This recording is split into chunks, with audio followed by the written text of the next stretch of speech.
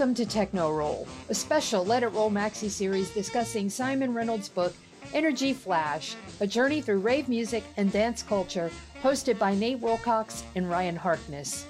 Follow the Let It Roll podcast on Twitter at Let It Rollcast, and check out our website at letitrollpodcast.com. Let It Roll is a Pantheon podcast, and you can listen to more great podcasts at www.pantheonpodcasts.com. Today, Nate and Ryan discuss Big Beat, the popular scene that launched the Chemical Brothers, Fatboy Slim, and The Prodigy into mainstream international success. Email us at letitrollpodcast@gmail.com. Pop in those earbuds and enjoy.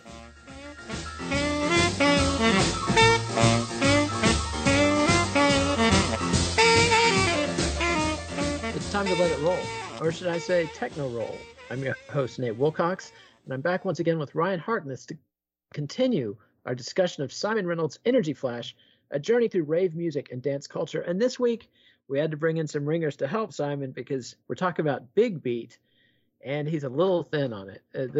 This chapter is called Outro, 90s House, Speed Garage, and Big Beat. So it's almost like this is the last chapter of the original of the 1998 edition of the book.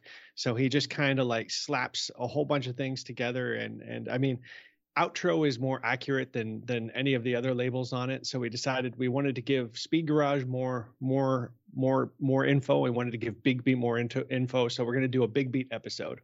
Yes, and we'll come back and we'll do Speed Garage and 90s House as its own episode as well. Because as you can see from the rest of the book from the second edition, the garage side ends up being way more influential than Big Beat, which was an extremely popular subgenre that really didn't leave historical marks. And we'll talk about why. I also wanted to shout out the Little Big Beat book by Rory Hoy that I read to prep for this. And did you end up using that Prodigy book that you had?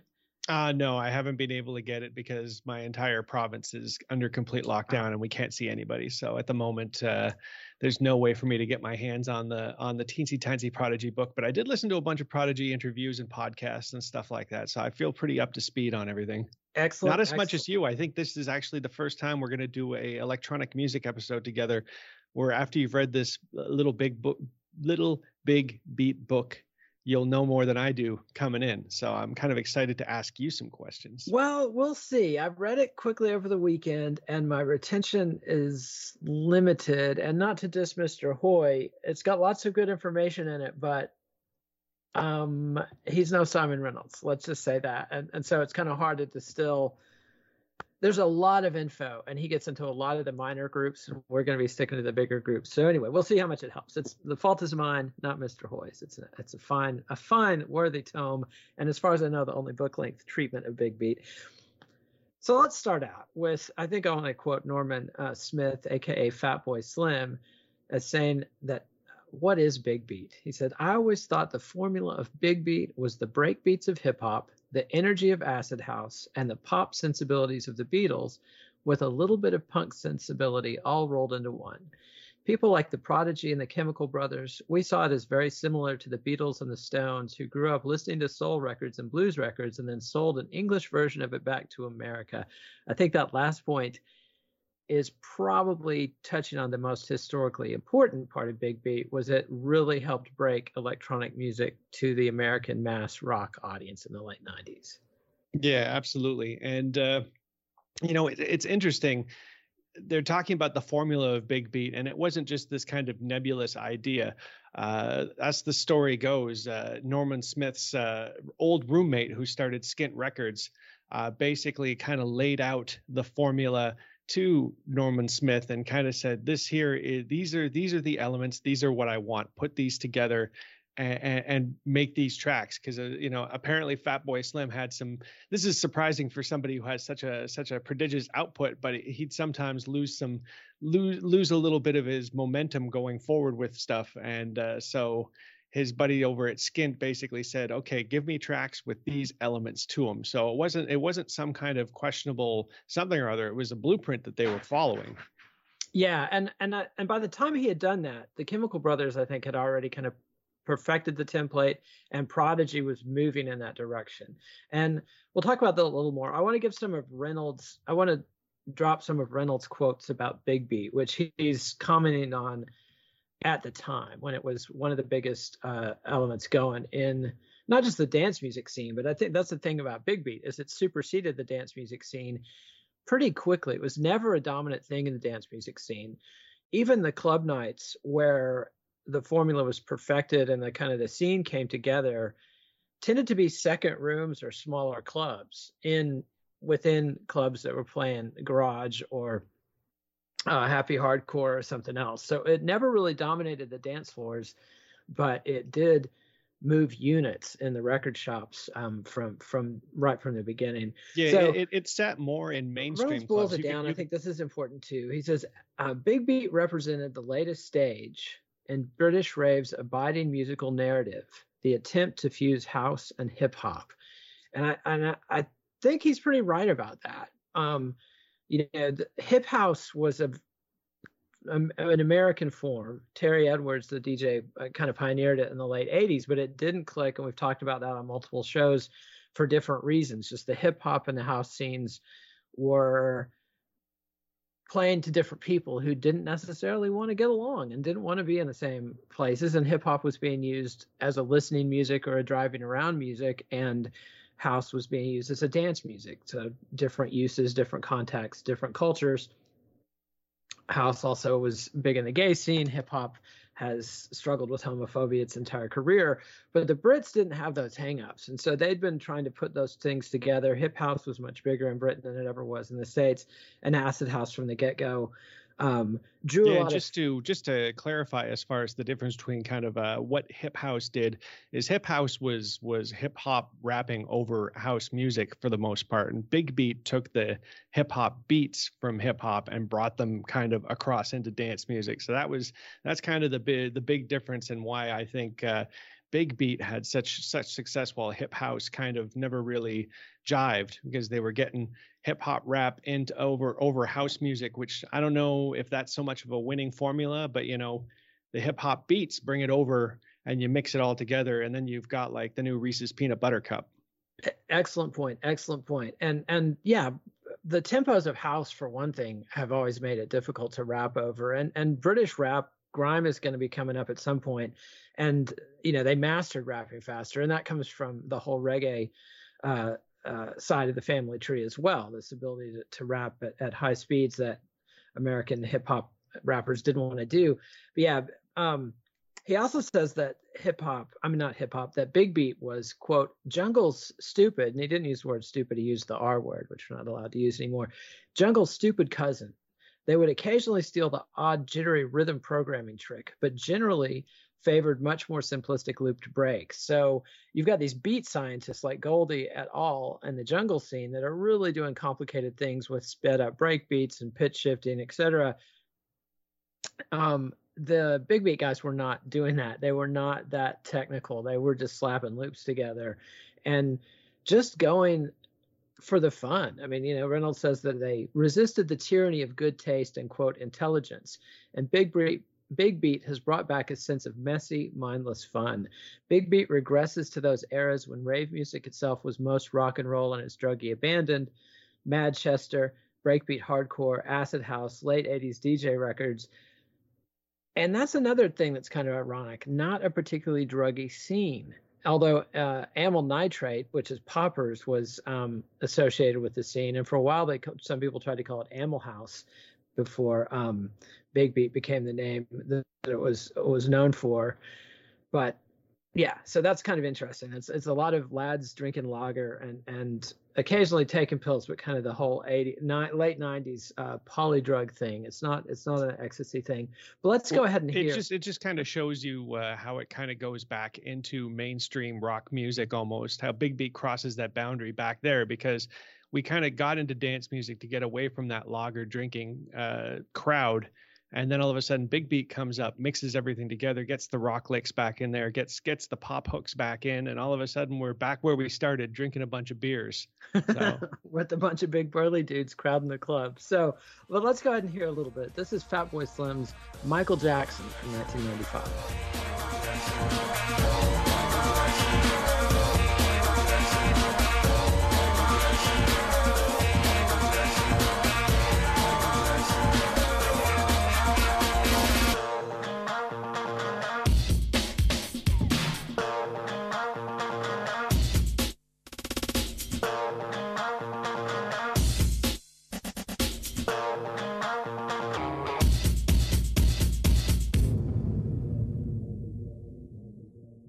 And that was Fatboy Slim's Michael Jackson from 1995. Definitely a definitive big beat track, I would say. And the thing about it is that it's if you read interviews with Norman Smith and the Chemical Brothers, that they did start out as DJs in clubs.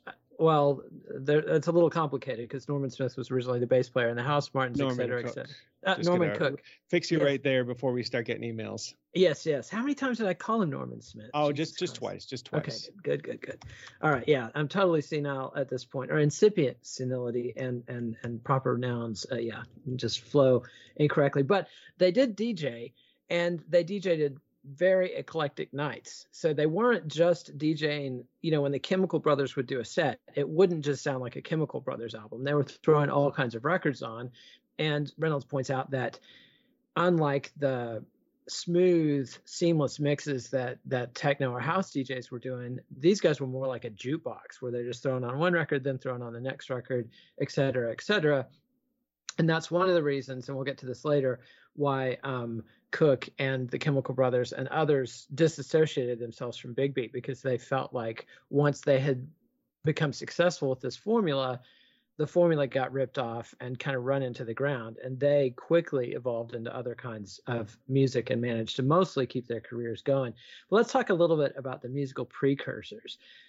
I think you have to give a big shout out to Mantronix, the late 80s hip hop group, kind of a late electro group that was sort of superseded by what we think of as the golden age of hip hop. Once Eric B. and Rakim started sampling James Brown records and people like Public Enemy and the Bomb Squad and Prince Paul with De La Soul and the Dust Brothers, who we'll talk about later, start doing this kind of plunderphonics mega sampling style. It pushed away electro kind of prematurely, but Mantronix was a big influence on the Chemical Brothers and others. And also that entire wave of British DJ records that we keep talking about from 87, 88, Mars, Cold Cut, et cetera, et cetera. It's fascinating to me how that style really only lasted a year tops. None of those artists really made a career out of it, unless you want to include the KLF in that category. And yet it seems to have had a lasting influence and impact. Well, I feel like they might have been murdered prematurely by the legalities of sampling. Any track that got any kind of toehold and started selling units, immediately you'd have the lawyers suddenly coming over. By the time, the end of the start of the 90s, sampling was basically a kind of a big no-no. You couldn't get away with what you wanted to anymore. You couldn't pull another Paul's Boutique out. Yeah, for sure. And that's the, that killed the golden age of hip hop, was a big factor in that. But that earlier wave of not really earlier, but that British wave of sample records had a very short lifespan. But yeah, all of them were dogged by lawsuits, and Norman Cook himself was constantly dogged by lawsuits. And we'll talk about one of the tracks he did that where he ended up paying more than, I think, double the royalties he made off the record back to the copyright holders and stuff. I also want to mention U.S. producer Josh Wink and the Bass Bin Twins, who is a California producer, Pete Hauser. Those artists were both cited as influences by the Chemical Brothers and others. And also DJ Hype, the jungle producer, had some tracks that I think pointed towards Big Beat in a big way. Yeah, I think you can't ignore the influence of early breaks, especially the U.S. break scene that was kind of come along. I find a lot of the records that the U.K. guys were playing were simple break tracks that were coming out of New York. They were basically being made as DJ tools to lay over other tracks, really thin, really simple. And then you had all of a sudden guys from, California and Florida really starting to funky up the breaks, adding more stuff into it. And that's where you have stuff like the Bass Bin Twins coming out. And eventually that's where you have stuff like the Crystal Method happening. But, one other element that we can't overlook is the hip hop element that comes a lot from Paul's Boutique by the Beastie Boys, that kind of sound. I feel like the production on that album is one of the core features of the big beat sound, is the big beat itself. A lot of break beats can sound somewhat tinny when you're sampling them off of old records. And the big beat guys, or initially the hip hop guys, took the beat and compressed the hell out of it, making that big sausage sound, making it big and loud. And without that kind of imagination, or without that kind of technical know-how, I don't think you get this big a beat, and then you don't get the big beat. So there's a specific single off of the Paul's Boutique album called Love American Style that has 2 dance remixes of tracks off of Paul's Boutique. And to me, it lays out the blueprint of what a big beat track is. And it came out in like 1989, and no one really talks about it. It's not listed in a bunch of influences, but you got to figure these UK DJs, and considering the fame of the Beastie Boys at the time, they must have heard this thing. Oh, absolutely. I mean, and the Chemical Brothers called themselves the Dust Brothers, in open homage to the Dust Brothers, who were the producers of Paul's Boutique. So yeah, I have no doubt that the Chemical Brothers at least knew that whole discography backwards and forwards, and were confident in that style. And also, I want to shout out the next couple of Beastie Boy albums. I mean, Check Your Head and whatever the one that had Sabotage on it. Sabotage is basically a big beat track, really. It's got more vocals than most of the big beat track, but I remember hearing Sabotage back to back with the Chemical Brothers and Fatboy Slim over and over and over in the late 90s. It just, I think the Beastie Boys continued to develop that style, even though they weren't allowed to use the sampling techniques anymore. They had to switch back to live instrumentations and sampling their own instruments and things like that. But I think that they kind of kept that rock, dance, hip hop fusion going as well. Yeah, absolutely. So it's a good nod where you want to start looking at the hip hop influence on Big Beat, is to start there and then work your way out, and you'll be pleasantly surprised. Yeah, absolutely. And don't forget Public Enemy, massive influence on the Chemical Brothers and others. And also De La Soul's first album produced by Prince Paul were also exemplars of that style. But let's talk about the Prodigy for a minute, because they're the one group that were legit hardcore breakbeat successes. A massive force in the 91, 92 scene. When hardcore breakbeat and rave had its massive second wave of popularity, bigger than the first wave of popularity in 88, 89. And, it's Liam Howlett, a producer from Essex, who made all the music. Only much later did Keith Flint and Maxim Reality start rapping on the records. Initially, they were dancers, but they were critical in encouraging him to get out there and be a live act. And that's the weird thing about Prodigy. For that era of white label bedroom producers, they were a live act from the get-go. Yeah, and it was quite a live act too. And it's funny, when we were talking about Manchester, I think it was the Happy Mondays that had their own kind of dancing fool that kind of went out and got everybody hyped up and stuff like that. And here you have, in the rave scene, you have a couple of these bands, and it always amuses me when there's one guy kind of at the back having to push all the buttons, and then you need 3 or 4 people up front to actually pump up the crowd.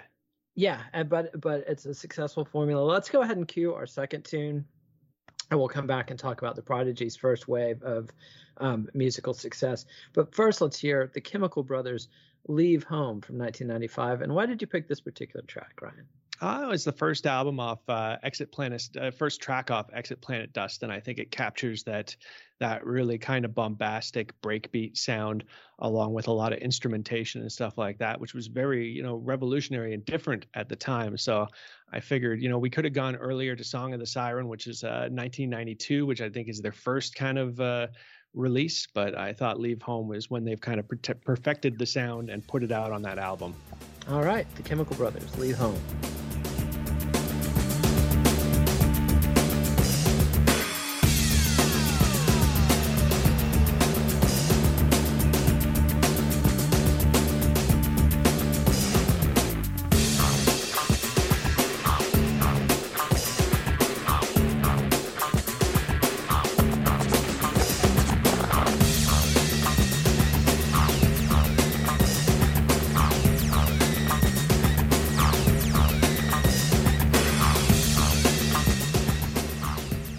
That was the Chemical Brothers' Leave Home from 1995. But let's get back to the Prodigy. And we talked about them in the Hardcore Breakbeat episode, but which they were unavoidable because they were a huge factor, not just because of their What Evil Lyrics EP from 1991 and kind of their underground dance hits, but Charlie, their pop hit, I think it went to number 3 on the UK charts.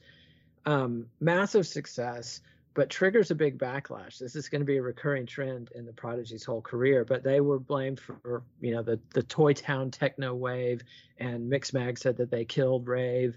And, Reynolds talks about how they seemed marked for extinction along with that whole scene. Classic case, hardcore breakbeats, 92 era rave just gets so big that there's a massive backlash. And most of the groups from that era, Enjoy comes to mind, for example. Like, this is a band that had multiple top 5 UK hits, but if you look at it on Spotify or YouTube Music, I mean, they have no followers. There's nobody subscribing. Their music's not available. Whereas Prodigy has become, right up there with the grunge bands or the Britpop bands as one of the lasting groups of the 90s. So it's interesting. And so their career moves to survive that threat of imminent disaster are pretty interesting to follow. And then they put out their first LP, the Experience LP, which went platinum in the UK. And that doesn't mean it sells $1 million worth of records, I think. And so it's like 300,000 sold. But already by 1993, their brand was damaged, and they put out a single initially on a white label as an anonymous performer, didn't even put their name on it. It was called Earthbound 1. It got some traction in the clubs, and then it gets re-released as One Love and goes all the way to number 8 UK pop. So they kind of show that they're going to survive, and we'll come back to their transition on their next album into viable album artists that into superstars of the mainstream world. The mainstream world is the only thing that matters. Once you make that, then you've made it. Yeah, basically, although once you've made that, then you can't really go back to the dance floors.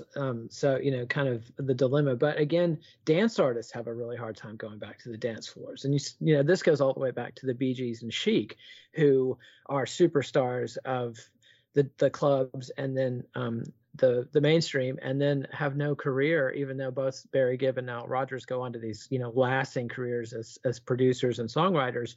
There's something about dance artists that their brands kind of get disposable and get damaged. But let's go back to the Chemical Brothers now. And I think we can introduce. Actually, I want to talk about the club scenes where they play. The Chemical Brothers were two guys who met in Manchester. Neither one of them was from Manchester, but it's Tom Rowlands and Ed Simons. I'm sure I'm mispronouncing those, who are big shoegaze rock fans. So like My Bloody Valentine, which was this incredibly loud guitar band, one of the few guitar bands of the late 80s that I think was futuristic enough to have been a lasting influence. And so they were into that. That was kind of their starting point. And they were into all the Manchester bands like New Order and the Smiths. That's why they moved up there to go to college. And they were also way into Public Enemy. Massive Public Enemy fans of the Bomb Squad, which was the team that produced all those Public Enemy albums. But then Reynolds says they were radicalized by Acid House. You want to speculate on what that means?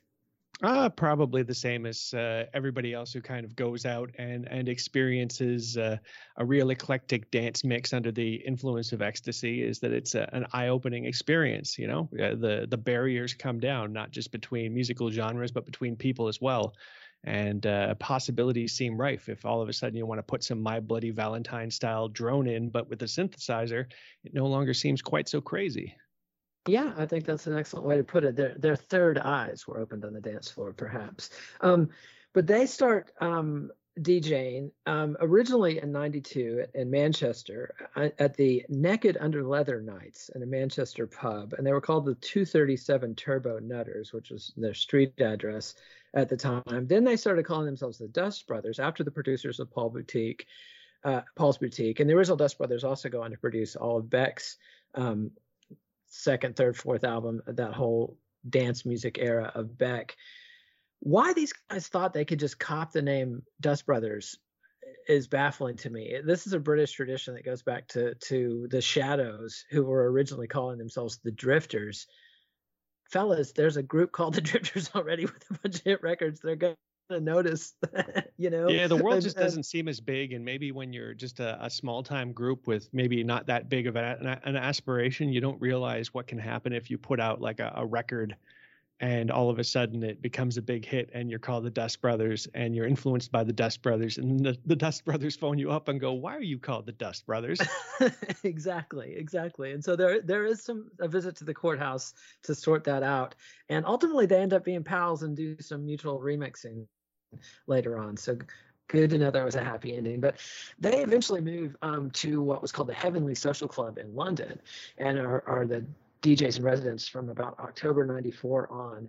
And this had to do with Heavenly Records, which wasn't really a dance label. They end up producing some big beat records, but primarily kind of an indie rock label. So I think that's a tell. And also that scene starts immediately drawing in a bunch of rock stars. I mean, you've got Paul Weller of the Jam hanging out there, Noel Gallagher of Oasis hanging out there, James Dean Bradfield of the Manic Street Preachers, Tim Burgess of the Charlatans hanging out there. And Heavenly Records put out bands like the Manic Street Preachers and Beth Orton, who ends up singing on some of these tracks, also doing some trip hop tracks. So, kind of an interesting synthesis. Meanwhile, in Brighton, our friend Mr. Cook, who I keep wanting to call Smith, Norman Cook, Fatboy Slim, he becomes the DJ in residence at the Big Beat Boutique, which is originally at the Concord Club in Brighton. That starts about 95. So if Big Beat has a regional home, it's Brighton, and also South London is where the Heavenly. I'm not sure the Heavenly Social Club was in South London, but there were a couple London clubs and then the Brighton Club. There was also the big Kahuna Burger Night. So there is a legit club birth of Big Beat. Yeah, all these guys were kind of hanging out together, as we find out so often when we look back. All like Chemical Brothers and Fatboy Slim were all playing in the same place, along with Death in Vegas and a couple other guys. That, Death in Vegas is one of those guys that I never understood why he was, as big as he was, and then you find out that he's one of the founding fathers, and you're like, okay, that makes a bit more sense that he was there at the birth as well and stuff like that, and kind of got carried along with it.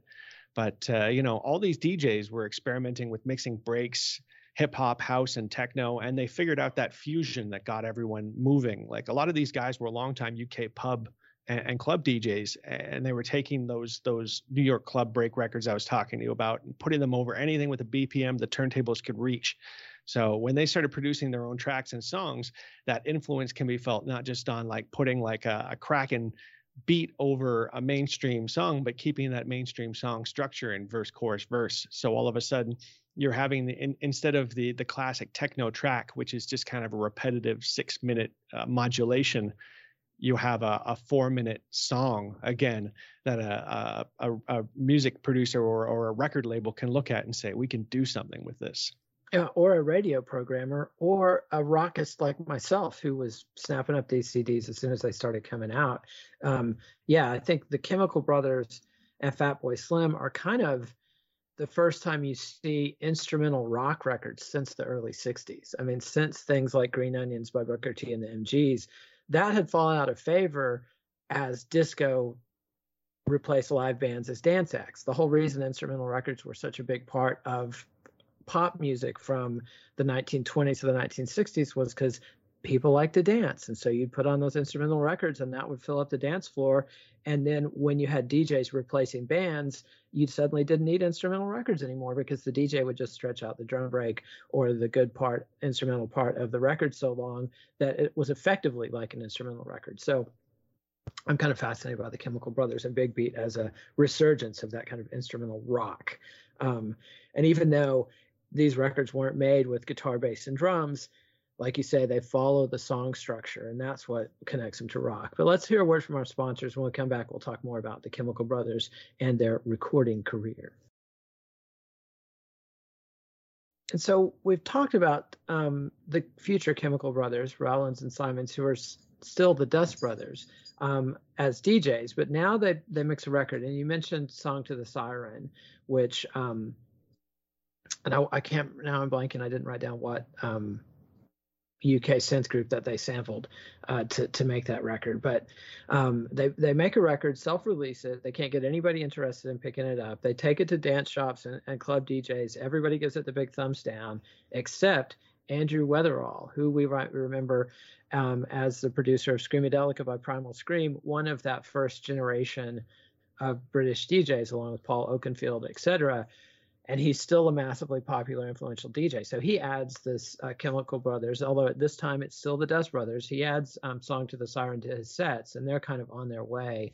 And then throughout 1993, they end up doing these remixes for groups like Lion Rock, Left Field, and now my autocorrect has gibberish the names of the other remixes they did. But anyway, they'd start doing remixes, and these groups like Lion Rock and Left Field that are sort of sometimes mentioned with Big Beat, but didn't do Big Beat, but were kind of on that nexus of dance and pop rock crossover.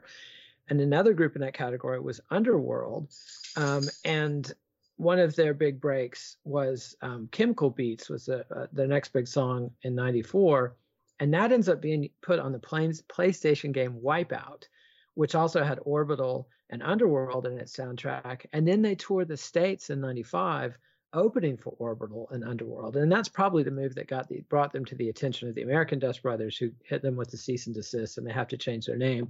And we'll come back to the Chemical Brothers again. But that's another. We can't really understate the effect that Wipeout XL soundtrack had for everybody that was on that. Like, everybody was already kind of a big name over in the UK, and they had all kind of established themselves as serious producers, and they were getting attention. They were kind of the toast of the town as the next big thing in electronic music. But when they all got combined on that Wipeout XL album and it came out in America, everybody had that CD. I had that CD, and although it gave me a headache to listen to it from front to back, there's a lot of really good tracks on there. Yeah, and even more people heard it as part of the PlayStation game. And well, I'd have to look at the math on that, but that's my bet, that more kids heard it directly on the PlayStation game. And then that tour, I think, also lays the groundwork for the Chemical Brothers breaking through in America. You know, when you come over and you tour, that's kind of the difference between the Police and the Jam. I mean, you know, the Police stuck it out, toured, and broke it big in America. The Jam did one tour and said, no, thanks. It's a big empty place. They don't like our music, and we'll just stay in England.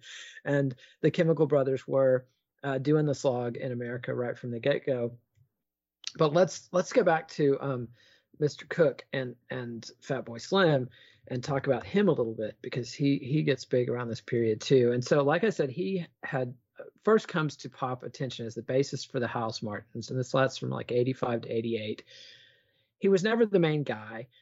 He was buddies with the main guy and was drafted in when their bass player quit after their record came out and needed somebody to play on tour, but that was never really his vision.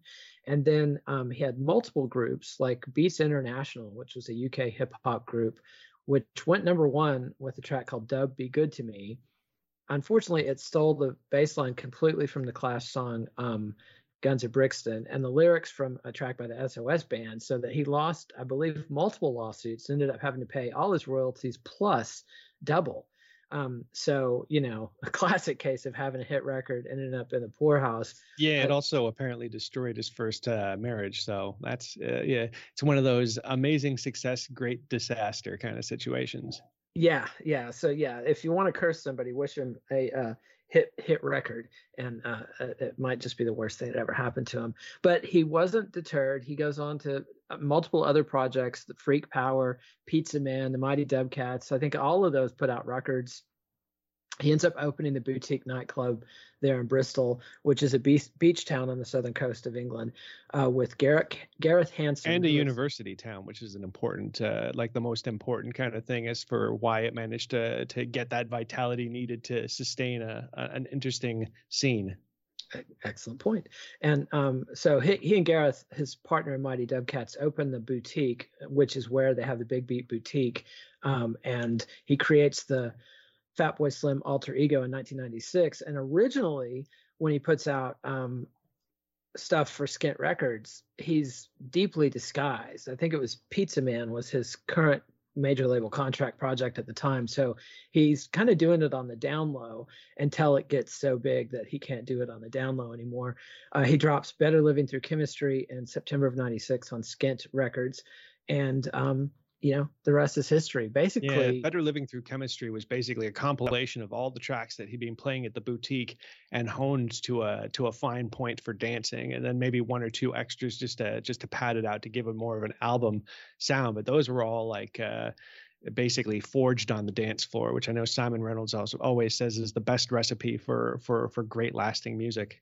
I think he's right there, and so we'll come back to Fatboy Slim, but he's off and running and already making a big commercial impact with his records. And the next group I want to talk about is Bentley Rhythm Ace, which I think has kind of been overlooked because they were never quite as big in the States as the other groups, but definitely a big part of the scene. It was Mike Stokes and Richard Marsh, and Richard Marx was a full member of Pop Elite itself, which I would kind of compare them to Primal Scream. They're somewhere between Primal Scream and the KLF and groups like Cold Cut and Mars. They were a Sampledelica type group, meta commentary, et cetera, but had enough rock music and industry packaging such that I was aware of them, for example, in the late 80s and early 90s, and made a fairly big impact. I think the critics were a bit more excited about them than was merited. I mean, I think what you see with stuff like Primal Scream and Pop Elite itself is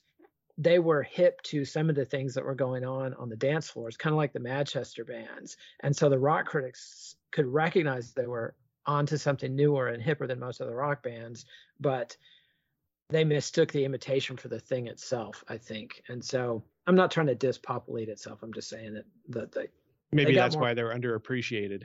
Yeah, maybe. Well, this is Bentley Rhythm Ace that was underappreciated. And so they're from Birmingham, home of Black Sabbath and Electric Light Orchestra and many British bands of the past. And their kind of novel angle was that they mixed a lot of novelty records like Exotica and lounge with their hip hop. And so, and that kind of Exotica and lounge was a big thing. I don't know, a big thing is the right thing, but it was a burgeoning underground scene in the 90s with kind of jaded older Gen Xers who had been through the punk thing and the grunge thing and the pop punk thing and were kind of burnt out on rock and were just digging through the crates and having a good time, drinking and playing records. And hey, here's these crazy records from our grandparents' attics that our older brothers and the boomers hated this stuff, but we think it's fun. And Bentley Rhythm Ace, I think, had a pretty good formula of packaging that stuff. They had this 12-inch on Skint Records that came out in 96 called This Is Car Boot Techno Disco Boot. And I think my autocorrect fucked that up again, but damn you, autocorrect. I know I need to turn this shit off. I've been fixing it one song at a time, and I don't always remember to do it. But then they put out a full album on Bentley Rhythm Ace on Skint in 97, and actually had a track, Bentley's Gonna Sort You Out, that went to number 17 on the UK pop charts. So Steph's telling me it's time to cue again. And this is Prodigy's Serial Thriller from 1997. Tell us why you picked this one.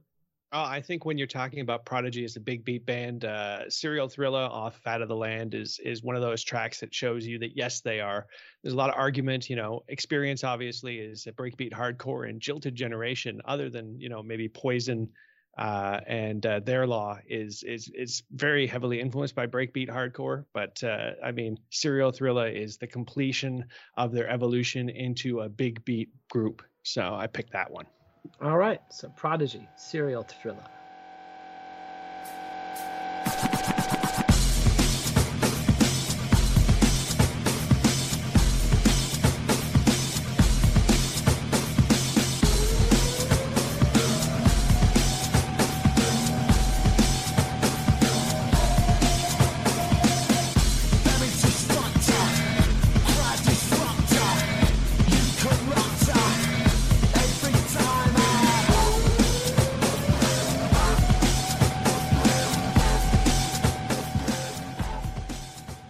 So that was Serial Thriller by Prodigy. And let's get back to Prodigy and go ahead and run through their second phase of their career.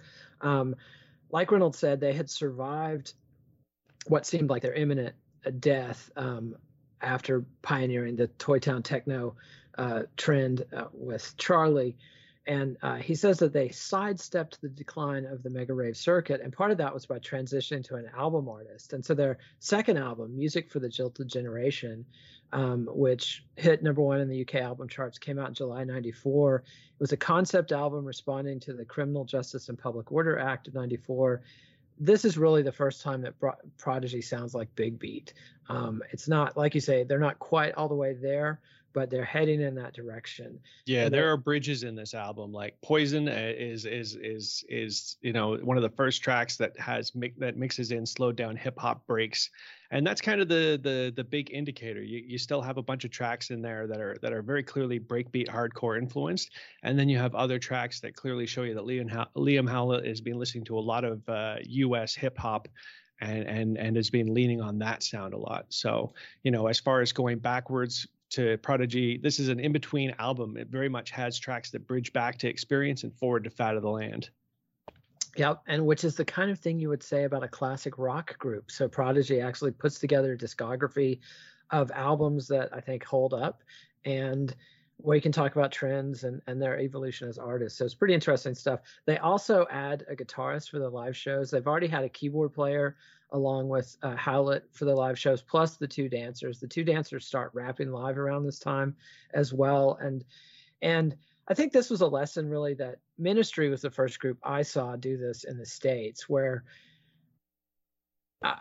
groups like KMFDM or Thrill Kill Cult or Skinny Puppy, when I saw them live, or even Public Enemy and De La Soul when I saw them live in the late 80s, the sound system just wasn't there to push it the way, say, a hardcore or a heavy metal band could just kill it in a club or an arena.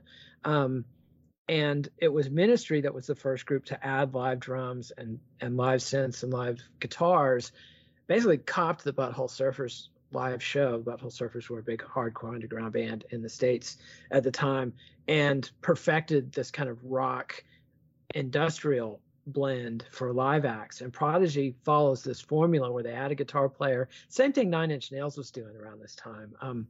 Again, an industrial act. And so Prodigy's kind of in that same niche as the industrial bands. I remember seeing people, the first time I saw a Prodigy CD was in the collection of somebody who had all those Nine Inch Nails and Ministry albums. So I originally thought of them as an industrial group. And when I heard them, there was nothing in there that struck me as amazingly different. I wasn't really diving into the nuance, but and then their live shows, they could really pull off a dramatic live show. And they were also listening to indie pop, because their next wave of singles like Firestarter from '96 samples The Breeders. Kim Deal ends up getting a songwriting credit for that. That goes #1 UK. It went number 30 on the US pop charts. It went gold in the US with 500,000 sales. And the key there was Keith Flint moves from dancer to vocalist, and he changed his look and kind of had a reverse mohawk where he shaved in the middle and has spikes on both sides, and becomes their front man. And Maxim the story kind of goes that on the second album they had Maxim doing Poison, and that was like the big hit, and that was something that Keith Flint was kind of looking at. He said, I really wanted to do it, but at the time he was kind of a soft looking, long haired, hippie looking raver guy. So he changed his look, came in for this new album, picked Firestarter as an instrumental track that he wanted to rap over or sing over or whatever you want to call it. And he was like, this is it, this is mine, and we're going to make this the single. Yeah, and it worked, and it goes on to become, the face of the Prodigy. And Maxim Reality was doing some pretty cool things with his look at the time too. He had one of the pioneers of those crazy contacts that made him look like he had, predator eyes and stuff. And the two of them were a very effective team, but I think Keith Flint pretty thoroughly lapped him in the pop consciousness. But that whole impact, the multiracial thing, the references to punk rock, openly sort of identifying themselves as punk rock. And this is a time when, groups like Sublime and Green Day are big in the States. And so the whole pop punk thing is big. Punk is having yet another resurgence in the States. And so I think people didn't quite know what to make of them, but they were successful in the States from this point on. And then, they'd already been picked up and dropped by multiple record labels. And, Rick Rubin had sunk a fortune into trying to do what they called electronica in the States, or electronic dance music, and failed, and had a chance to sign the Prodigy and passed on him. And Madonna ends up signing him for her Maverick label in the States. And The Fat of the Land, their third album, comes out in June 97. Massive hit, #1 UK, of course, but also debuted, I believe, at *1 US in July of 97. Then they have this whole ridiculous controversy around the song Smack My Bitch Up, which was samples from Ultramagnetic MCs, which is the group that Kool Keith was in, old school hip hop group. They take these samples. I don't think they quite understood the original meaning of it. And definitely, it's hard to tell whether they understood how much it was going to piss people off, because it, on its face, seems like a open advocacy of beating up women, which is not cool. I mean, historically speaking, through all of the old hardcore breakbeat time, like, you can have samples talking about blowing people's heads off with shotguns just as a quick little snatch, and that'll be in a happy hardcore tune. And so I feel like it's one of those things where, at the time, until I heard the Beastie Boys complain about it, I never even thought about, it was just kind of like a word salad. You never really thought of the implications. You never went so deep down the rabbit hole thinking about the name of the title to realize that it's advocating violence against women, maybe in a pimp prostitute type situation. The more you think about it, the worse it gets. Obviously, one of the Beastie Boys had been sitting there for a while thinking about it and brewing about it until he decides to phone Liam Howlett up and says, "You're not allowed to play this song at the concert we're both playing at." Yeah, and this, of course, I think it was King Ad Rock, who was already dating, and now I'm forgetting her name, the woman from Bikini Kill. So, ironically, the Beastie Boys go from being the most sexist retrograde act of the 80s. That might be hyperbole, but one of the most sexist retrograde acts of the 80s, amongst stiff competition from people like Motley Crue and Poison, etc. But then by this point, the Beastie Boys are conscious, and they have this feud with Prodigy. Prodigy defies them, goes ahead and plays the song live. And I think that's a pretty successful model. We've seen this work over and it's the Donald Trump model of just power through, build the controversy. And I mean, maybe in the long run, the Prodigy paid consequences for that. Obviously, Keith Flint's tragic death a few years ago from suicide. I don't know that that's connected to that, but there's consequences for this kind of karma and controversy that you build up. But also probably might have just been depression. I don't know. Anyway. Before we wrap it up, I figure if you want to understand more about the Prodigy's influences and how they kind of tie better into Big Beat, revisit, and this is an album that doesn't get much attention, is the Dirt Chamber Sessions, which is a Liam Howlett DJ mix that he made for Annie Mac on BBC Radio.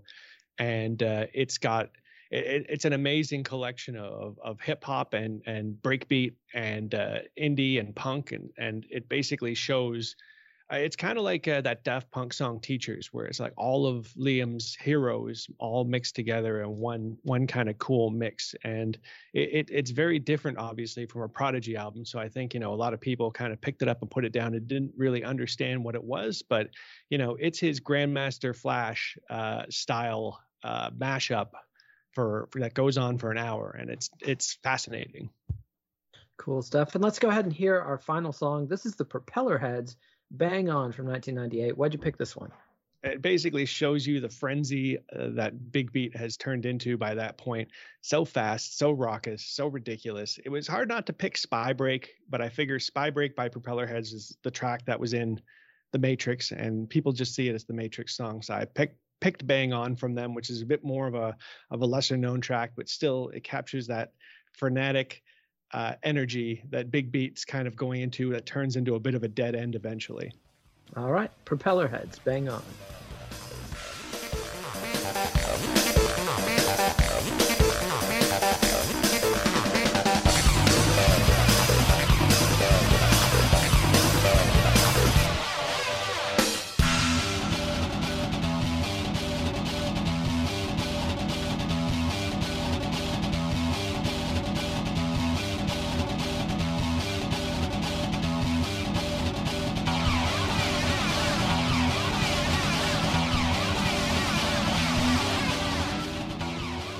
And that's the Propellerheads Bang On from 1998. And we still have a lot of ground to cover in the last 10 minutes. So next thing I want to get to is the Chemical Brothers' massive explosion. So you got Exit Planet Dust, which is on Junior Boyzone Records. And, you know, you'll recognize the name Boyzone if you've been listening to the series, because these were guys who were there at Ibiza for the original, you know, acid or ecstasy, you know, revelation, who brought Acid House to the UK.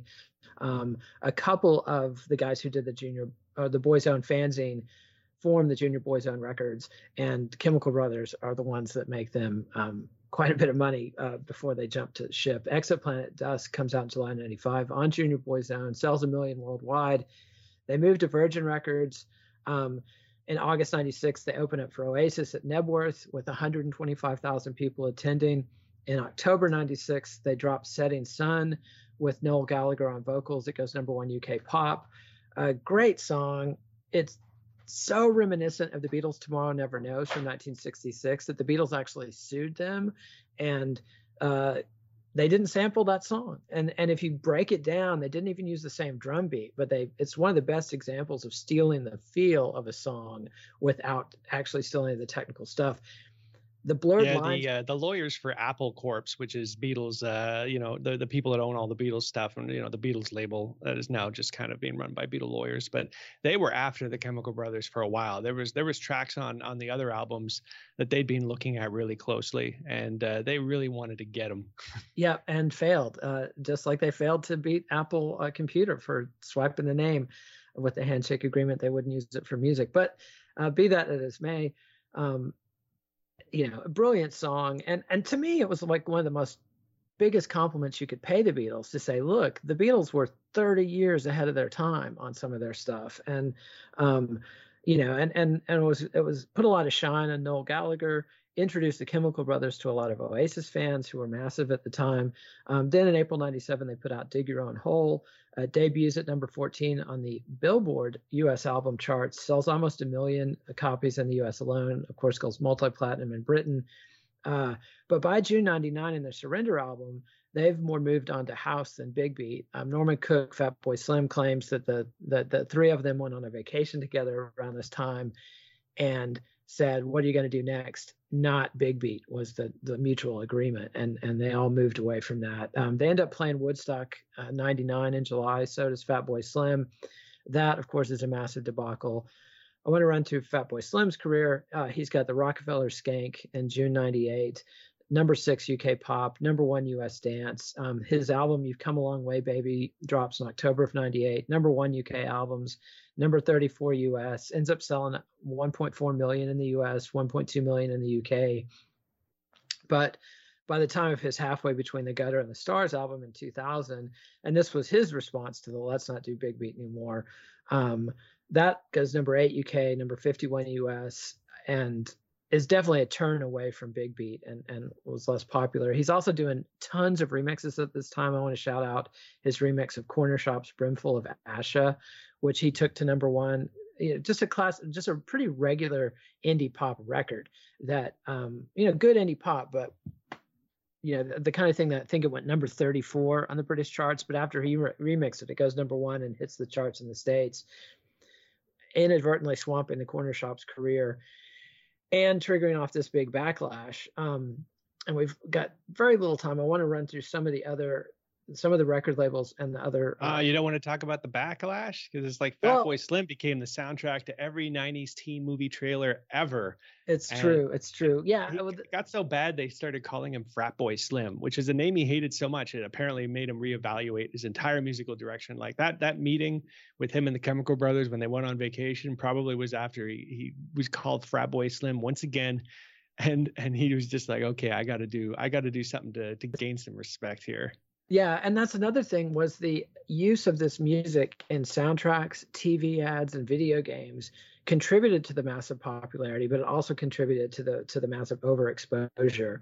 And so, so apologies to the Crystal Method from Vegas, who are like the biggest American exponent of it, the Wise Guys, Hard Knocks, DJ Freddie Fresh, Boom Boom Satellites, Ceasefire, Death in Vegas, Apollo 440. Those are all other big beat groups I found that some of this stuff I found this a pretty fun listening week, I have to say. That it was fun to go back and listen to a lot of this stuff. You had Junior Boy's Own Records, which was Terry Farley and Stephen Hall of the original Ibiza crew. You had Heavenly Records, which put out Monkey Mafia, what DJ John Carter's project. You had Skint Records out of Brighton. You had Wall of Sound Records, which was ex-boy band singer Mark Jones of Perfect Day. That was a little bit of trivia. And their Give 'Em Enough Dope compilation of trip hop and big beat stuff from 94 was a big thing. But let's try to fit in the Propeller Heads too. Or I don't know. Let's talk about the backlash. The other thing was this scene got linked in with Britpop, which with Oasis and Blur was massive, both in Britain and the States. And the electronica push from the major labels in America. So Rick Rubin and others had tried and failed. They had tried and failed to make house music a pop thing in the States. And electronica was their third bite at the apple and the one that succeeded, at least in the short term, with record sales. But the backlash, again, was pretty significant. I mean, you had so much talk about this quote unquote electronica genre, which was, nobody liked the term electronica for one thing. The fans never adopted it. And it just had this feel of corporate BS, I think, of kind of hype and trying to push something that it's not that it wasn't real, it's just that they ran it into the ground. Yeah, there's a whole, I mean, anytime you start mixing like rock guitar and electronic music and the labels get a hold of it, you know, there's going to be a ton of really bad stuff that's going to make a lot of people really angry. There's going to be a lot of groups and artists that people like that get pushed into making this sound by labels using producers, and the backlash against those people is going to be pretty big. So I feel like that's kind of what happened. The Prodigy managed to escape it because they had a real mean, fierce sound that sounded authentic. But then you have a bunch of authentic, fake, angry music, and then you have on the other side the more Fatboy Slim, positive, uplifting stuff that just ends up sounding like a Carnival Cruise commercial. So all in all, like the inauthenticity from all sides of capitalism, once again, coming in and commoditizing a sound and jamming it down our throats just really murdered it. Yeah, and it's also telling to contrast the Chemical Brothers, who managed to keep their career going by moving into new styles, whereas Fatboy Slim, he kind of, got too mellow or too introspective or something, and he's had another resurgence. He's kind of figured out his place because he's out as a DJ now in the world, and he basically plays a kind of Balearic mix of breaks, house, and techno and stuff like that. And he had Star 69, which was a massive hit that came back, an underground hit that allowed him back into the underground. And since then, he's been working with a lot of the top house and tech producers, making some really interesting things. So he's managed to get himself kind of back into relevance, and his mixes are a real melange of the best of all the kind of mainstream stuff out there, with an underground feel to it, and lots of mashups and white labels that he kind of makes and never releases and stuff. So he's got a cool thing going on right now, and good for him for giving up on the drugs and alcohol and everything else like that, and getting his seems like everything is very bright now, as opposed to before. You read some of the interviews and it just sounds like he sounds like Spuds MacKenzie.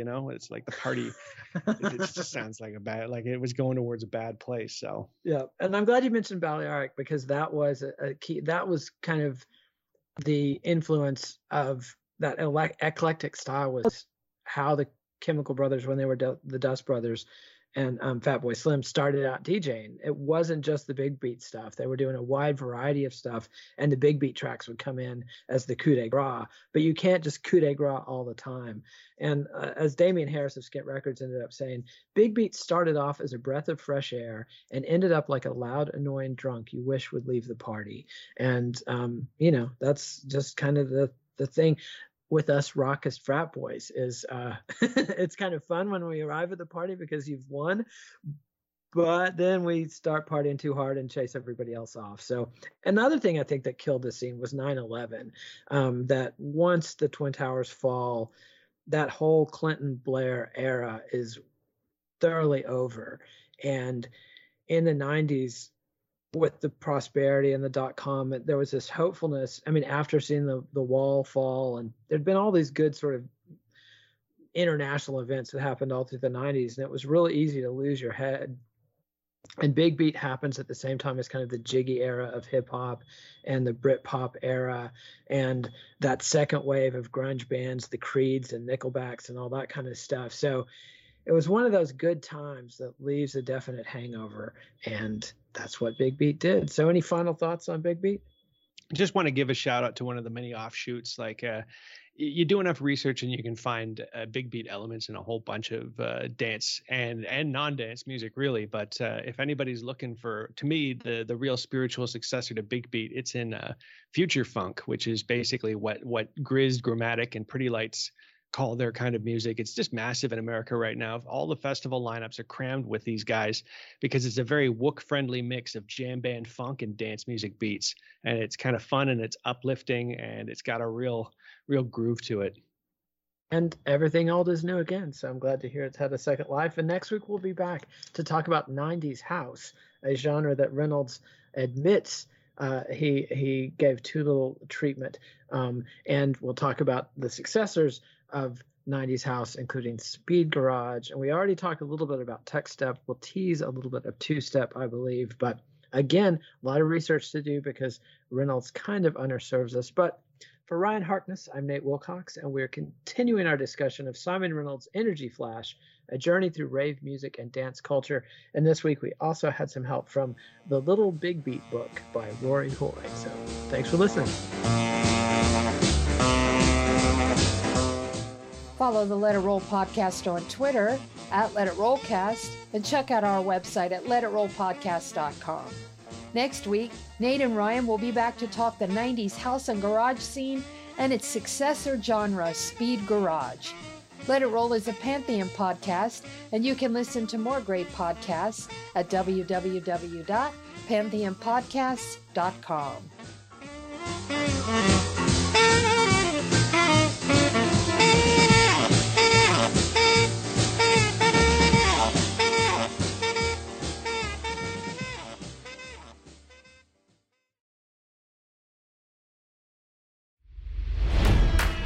It's NFL draft season, and that means it's time to start thinking about fantasy football. FantasyPoints.com features industry-leading experts and prognosticators using proprietary hand-charted data to help you score more fantasy points. FantasyPoints.com is the place to go for whatever kind of fantasy football you play. Whether you play fantasy football, daily fantasy sports, or do a little bit of everything, Fantasy Points has the meticulously researched content to guide you to victory. And why wait for the fall? Fantasy Points also covers the new spring football league, the UFL. Join the guru, John Hansen, Scott Barrett, Joe Dolan, and other massive names in the fantasy football universe with an exclusive offer. Use code Pantheon for 15% off any Fantasy Points package, including the all-in package, with access to every article, tool, and data nugget that Fantasy Points has to offer. That's FantasyPoints.com and code Pantheon for 15% off at Fantasy Points. FantasyPoints.com, code Pantheon. Score more fantasy points.